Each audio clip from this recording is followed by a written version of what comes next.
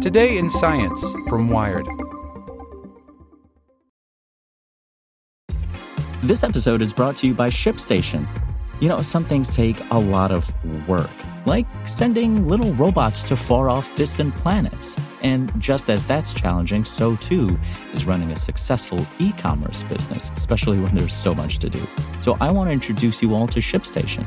Now, I love using ShipStation because of its easy-to-use dashboard, which makes managing orders and printing labels a breeze and super smooth. Oh, and the customer service is just out of this world. It's exactly what you need to help grow your business. Sign up for your free 60-day trial at shipstation.com/technews. That's shipstation.com/technews. As a longtime foreign correspondent, I've worked in lots of places, but nowhere as important to the world as China. I'm Jane Perlez, former Beijing bureau chief for the New York Times. Join me on my new podcast, Face Off, U.S. versus China, where I'll take you behind the scenes in the tumultuous U.S.-China relationship. Find Face Off wherever you get your podcasts. Today in Science from Wired. Brought to you by Hot Seat, a new memoir from Jeff Immelt, the former CEO of General Electric. Immelt explores his time at the helm of one of the world's largest companies, from navigating a post-9/11 world to the 2008 financial crisis and more. Buy your copy today. This fingertip for robots uses magnets to feel things. By sensing the subtle changes in the finger's own magnetic field, this new technology could one day make for ultra-sensitive prosthetic hands. By Matt Simon. Imagine, if you will, the home robot of the future. It picks clutter off the floor, sweeps, and does the dishes, and it has to do so perfectly. If the robot has an error rate of just 1%, it will drop one dish out of 100. Totally unacceptable. In no time, your floor would be covered in shards and the robot would get stuck in a sad, vicious feedback loop, dropping dishes and sweeping them up and dropping dishes ad infinitum. To avoid this domestic nightmare, engineers will have to give robots a keen sense of touch, and for that, the machines will need fingertips, perhaps like the one recently designed in the journal Science Robotics.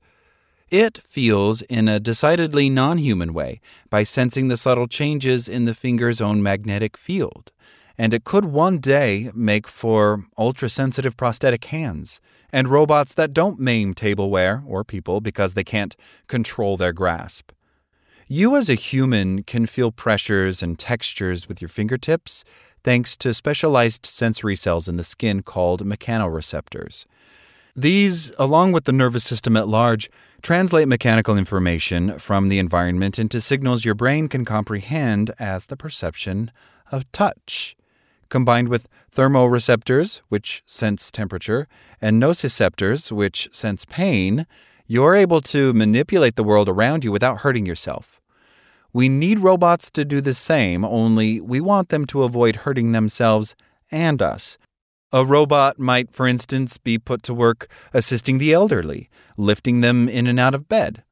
With tactile feedback, it would be much safer for the domestic robot to interact with people, says computer scientist Yukan Yan of the University of Hong Kong and the City University of Hong Kong, lead author on the new paper describing the system.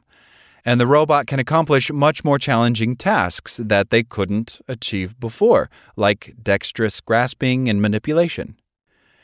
It's just not feasible, though, to try to replicate the wildly complicated human system of touch. So Yan's team kinda replicated it. The skin of their robotic fingertip is made of a flexible magnetized film, which generates a magnetic field within the device. The supporting bone of the finger is a circuit board, which is studded with sensors that monitor the magnetic field. If you jab, say, a pencil eraser into the fingertip, the magnetic skin depresses and the finger's magnetic field subtly changes, which the sensors analyze to determine where the eraser is making contact. If you slap these fingertips on a humanoid robot, the machine would be able to localize where its fingers were making contact with an object, improving its grip. Now, there's a GIF of this on Wired's website for this article, and on this GIF, you can see just how sensitive the team's design is. As the object is dragged across the fingertip, the system senses not only where it's touching, but the shape of the rounded object. The robotic fingertip also picks up the slippage, known to nerds like me as shearing force, of the object that it's holding. So imagine you're lightly gripping a water bottle, filling it up. As the bottle gets heavier, gravity tries to pry it out of your hand. And when you feel that happening, you tighten your grip, obviously. But it's not so obvious to robots that they need to do the same. We also have a visual for this on Wired's website. You can watch as the shearing force, which is represented in the graph by the blue line, climbs as the liquid is added to the bottle. Now, at the bottom of this image, the gripper with the sensor activated can detect this and tighten its hold, while the gripper that's on the top, without the sensor, eventually drops the bottle. That's the difference a magnetic field makes. This work is part of a very exciting new wave in tactile sensing, where folks are building sensors that give incredibly rich raw data that is not necessarily intended for human consumption, says Columbia University roboticist Matej Chokarlie, who wasn't involved in this new research. Interestingly enough, Chokarlie's group at Columbia has developed a similar robotic finger that uses light instead of magnetism. Their robotic finger's bone is studded with LEDs and photodiodes, which detect how light changes within the structure when the skin is deformed. With either method, the idea is to help robots fix their embarrassing lack of dexterity. We humans effortlessly manipulate the world around us because we built the world around us. If there's any hope of making these machines truly useful in our world, they'll have to be more sensitive to it. A sense of touch will go a long way, whether a robot is packing boxes in a warehouse or helping tidy up the house. Researchers might also one day incorporate this kind of fingertip into prosthetic limbs, giving people who've had amputations a richer experience of touch via their artificial limb. But would we also want to give them the sensation of pain? Pain, after all, serves a function in human biology. It's a kind of alarm to stop what you're doing, lest you injure yourself or your bionic limb by exposing it to too much heat or pressure. This new work, as well as Chokarlie's light finger, were just concerned with mechanical sensing, not pain.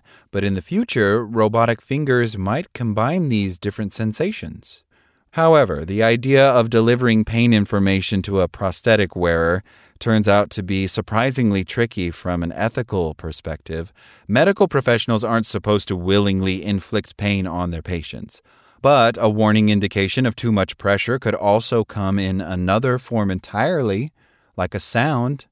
As Angel Giuffria, who has studied stigma against people with amputations, told Wired in 2018, I get the idea of having some type of notification via prosthesis that you're damaging the device. Does it necessarily need to hurt? No. Regardless, this new magnetic system and Chokarlie's finger of light both show that scientists don't need to copy human biology exactly in order to replicate the function of the senses. In fact, we might eventually get to a point where trying to create facsimiles of our own bodies would, in fact, limit the robot. Perhaps we can give the machine sensitivities we could never dream of, or we could make them less sensitive to save energy. For instance, shutting off temperature sensing if a robot doesn't need it for a particular application. And some of the greatest engineering inventions have been inspired by the abilities of the animal world, but they haven't exactly replicated those animals' forms.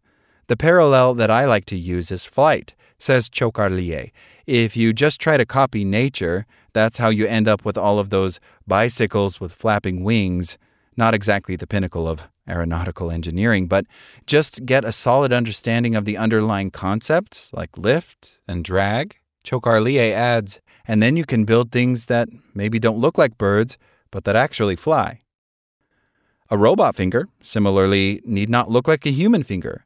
Chokarlie's version has LEDs wrapped all around it, giving it a keen sense of touch, even on the parts of the appendage where we humans have a less sensitive fingernail. So the home robots of tomorrow will be super sensitive and save money on manicures. Like what you learned? Subscribe everywhere you listen to podcasts and get more science news at wired.com/science. Want to learn how you can make smarter decisions with your money? Well, I've got the podcast for you. I'm Sean Piles, and I host NerdWallet's Smart Money Podcast. Our show features our team of nerds, personal finance experts in credit cards, banking, investing, and more.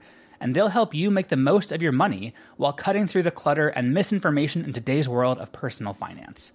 You'll get clarity on strategies to help you build your wealth, invest wisely, shop for financial products, and plan for major life events. Listen to NerdWallet's Smart Money Podcast wherever you get your podcasts.